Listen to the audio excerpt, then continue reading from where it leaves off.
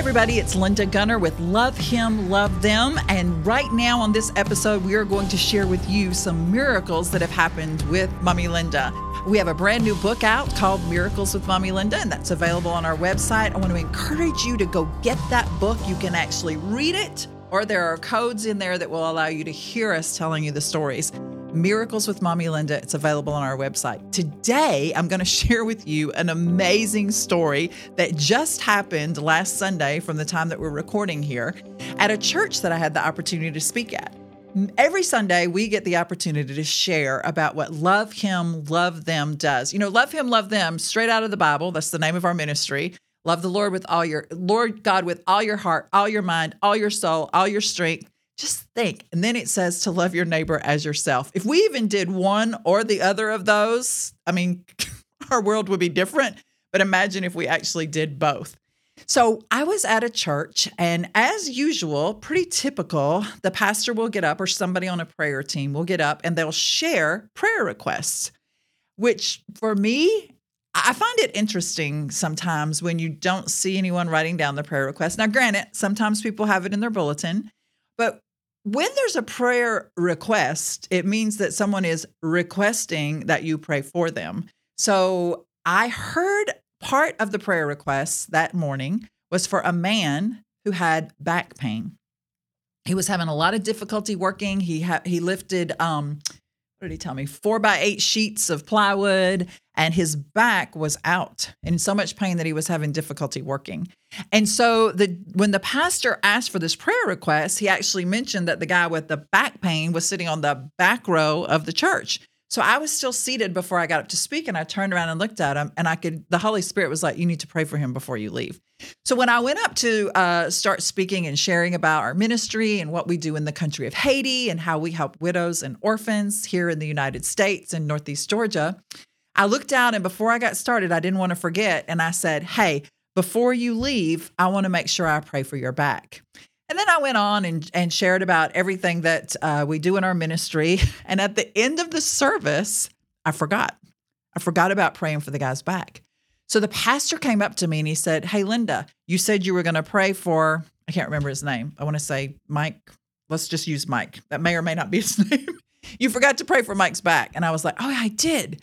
So I was in a church that I did not see any oil in, but thankfully I had my oil with me because there's a verse in James that says, any of you sick, you need to call on the leaders of the church, have them come anoint you with oil, and not only will you be healed, but your sins will be forgiven.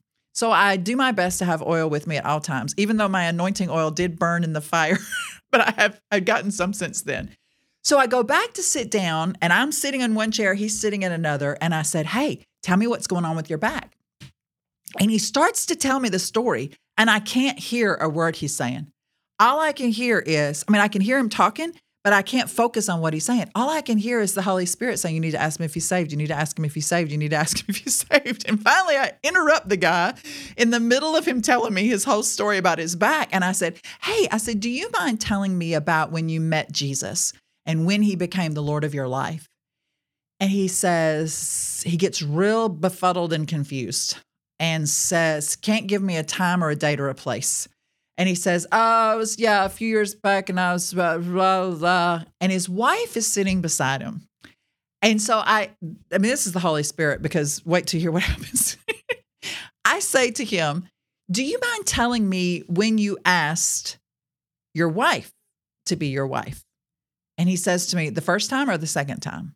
And I was like, y'all have been married twice? He goes, yeah. Do you want to know the first time or the second time? And I was like, I want to know both times. And he goes into this long explanation, extremely detailed, where they were, how he did it, what he said, how he asked. And so I let him tell me both stories. Oh, and mind you, the entire congregation is surrounding us in a big circle. Okay. We're sitting on the back row, and nobody in the church left. This is after church. They all stayed. So after he told me the second story of how he asked his wife to marry him, I said, okay, now, do you mind telling me when you asked Jesus into your heart?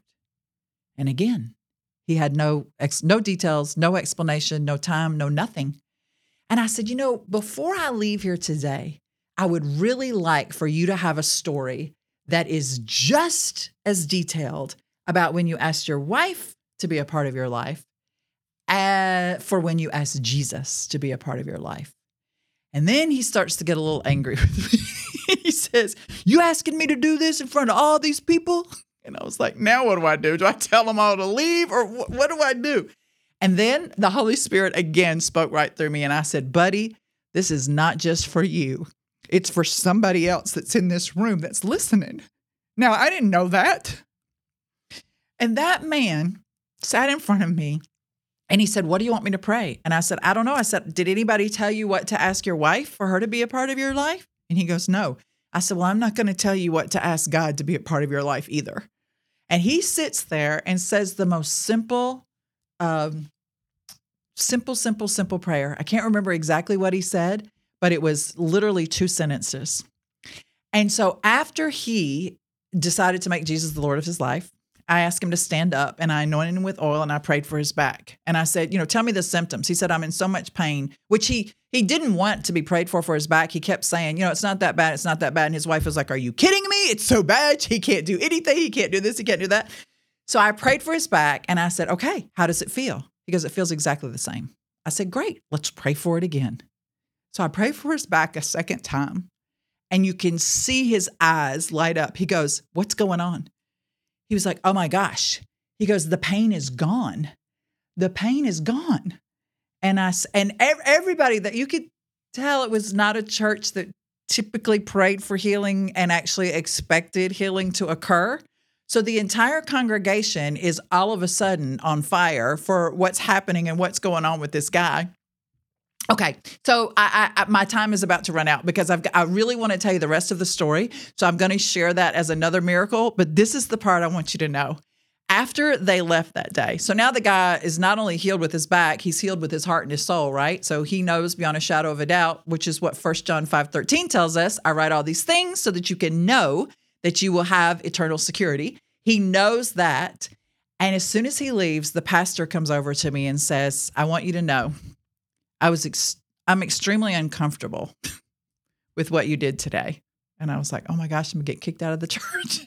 He said, "I was extremely uncomfortable with a lot of things that you said while you were speaking." He said, "Because I've never experienced that." He said, "But you were sent here today for that man." He said, "For over a year, we have been trying to figure out how to be able to bring him to Jesus. We've been working on him. We've been sharing with him." He said, "And God knew that it was going to take you coming in here and getting face to face with him and calling him out." He said, "Nobody else here has been able to do that." And so I thought, wow, that's incredible. Because you know what? The other part of that story, that was a last minute booking.